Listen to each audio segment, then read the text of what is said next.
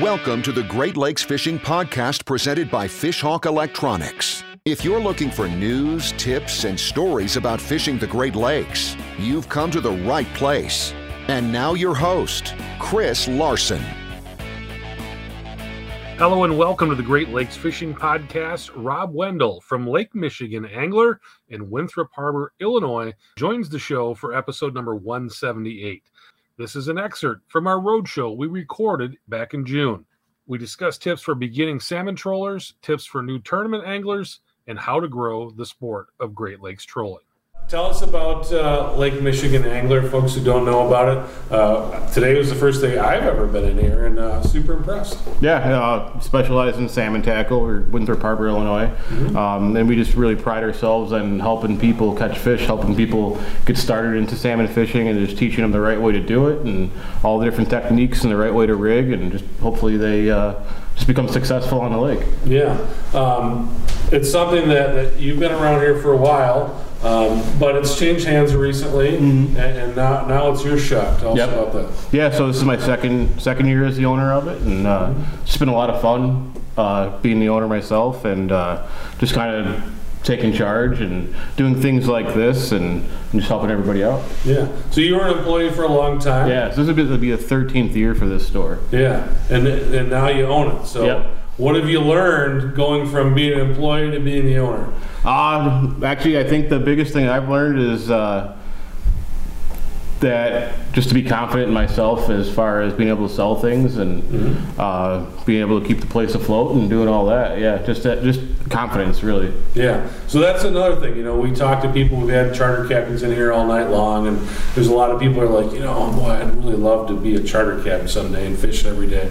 We hear a lot of people too say, man, I wish I owned my own bait shop. Sit around and talk to people about fishing, and what is it about running a bait shop that most people don't know? Oh, well, it's a lot of hours, and it's a lot of listening to people, and kind of like what Jason was just saying, the customers are what keep you going, but they're also the tough thing. The tough thing, right? But yeah, it's the fun part of it, and just being able to talk fishing every day, and it's what I know. I know more about fishing than anything else. If I went back to college and got a doctorate in economics, like I went to school for, I still know more about fishing. Yeah. So that's all I really know. So I might as well just go with it. So how do economics and fishing, how do they work together? I don't really know, to be honest. As far as running the store goes, I don't really use much of my economics knowledge for the store. I just look for what people want and what they need or they think they need, and make sure I have it for them. And I don't worry about anything else, really, just making sure I have the right products for everybody. Well, we're in Winthrop Harbor, Illinois. We're basically right where the Illinois and Wisconsin border meet, right on Lake Michigan. Yep. What do people want right now? What's the the main thing right now, typical for this time of year, is going to be peanut flies and coho dodgers, red dodgers, the double O's, the stubby dodgers, the baby spin doctors, all that stuff. But lately we've had a lot of kings around, so we're seeing a lot more spoons, moonshine spoons, just magnum spoons in general. They've been working really well. So it's a little bit different than a typical May, but yeah, normally right now it's the small flies and red dodgers and the fire dots and all that. What else? What's the hot ticket? You know what? Lately, wire diver setups have been flying out of here. I think this week I've put together 24 wire diver setups for people, so that is definitely the hot thing, and they've been working already. Our biggest king of the year on our boat was on a wire diver, so I guess it's not too early to start running them. They're working, and we've got them in stock if you need them. Wire divers are not new. Nope. Why do you think that there's this surge of demand for them? A lot of new salmon fishermen. We have a surge of new salmon fishermen that are getting boats set up, and they just don't have them yet.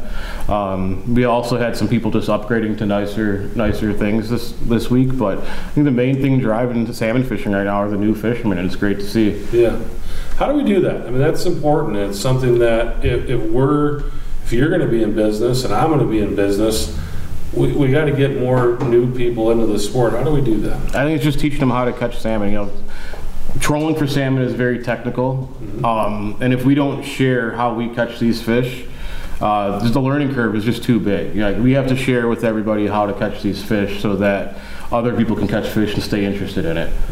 And that's just the main thing. We're always trying to be an open book. Right.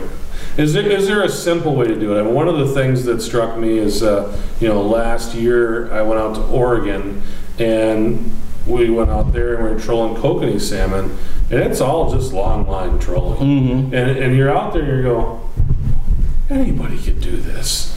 So is that something that if somebody really wanted to get started, is that something that they could do on Lake Michigan? Yeah, you know what? To get started, I set people up with this all the time, just 2 dipsy divers. Braid dipsy divers are easy to use. The more line you put in the water, the deeper they go, and you can put anything you want behind them, a dodger, a flasher, a spoon. They're versatile and they're effective rigs. They're always the best rods on our boats, whether it's the braid dipsies or the wire dipsies.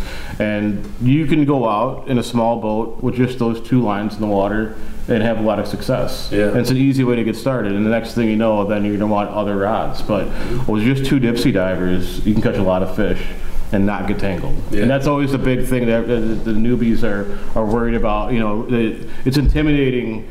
Think about the planer boards and everything if you haven't used them, and you see the charters go out and they've got a dozen rods and planer boards everywhere. It's kind of an intimidating thing for somebody who's never done it before. But if you just put those 2 dipsies in the water, you can do it without a lot of hassle and catch a lot of fish. Yeah, I like that. It's a great tip.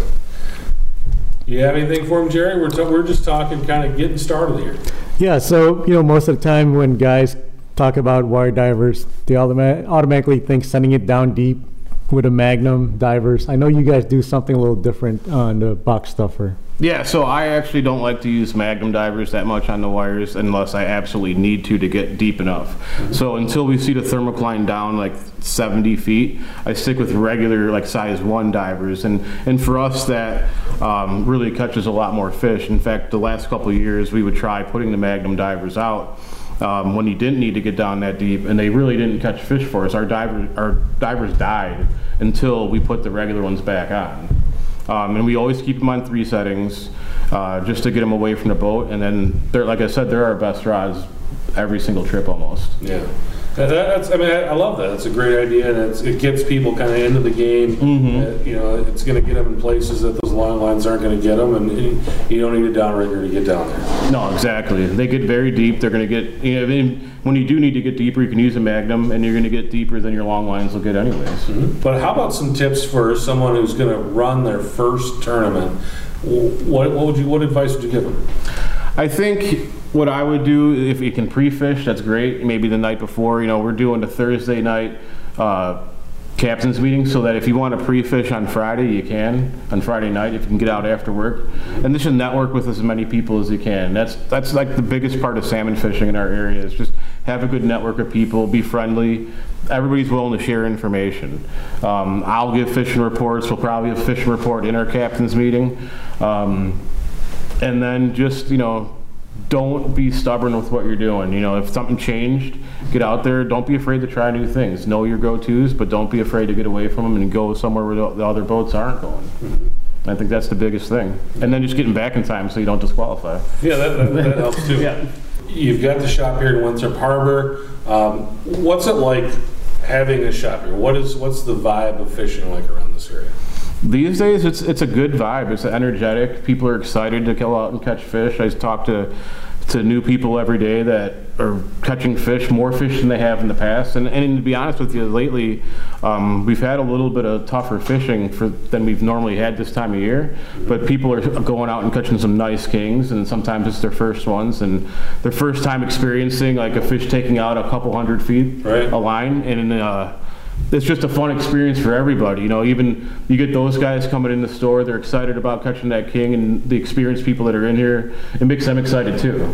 So overall, it's been a really good vibe, just a positive experience. Yeah, and that's something that we're trying to do is get people who maybe have been, they've just been fishing the inland lakes, to give this a shot and go out and try that. So what's that like for you when they come in, they're getting started for the first time and they swing back by the shop after they went out and had a great day? Oh, it's pretty cool. We had a kid a couple years, was it last year I think, that just wanted to catch a salmon. His parents just had a sailboat, and we set him up with a Dodger and a fly, and he just had a spinning rod, and we were like, just go out so far. They didn't have any electronics, and just dragged us behind the boat and go as slow as you can.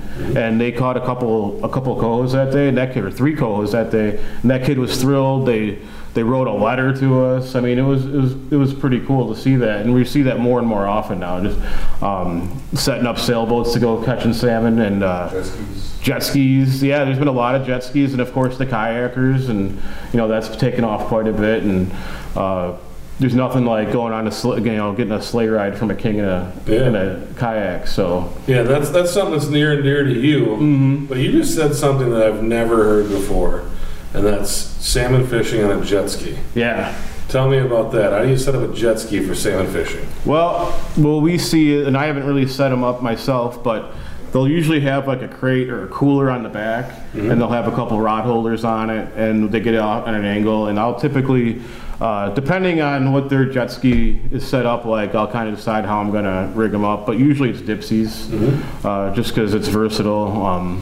Their biggest issue is just kind of going in a straight line and trolling the right speed, but they do catch a bunch of fish out there, and they can zip out pretty far and get deep, and they can go pretty fast if it's not too wavy. So some of them out there actually have a lot of success and catching quite a few fish. Yeah. When you get one on though, the other line's got to be dead in the water, right?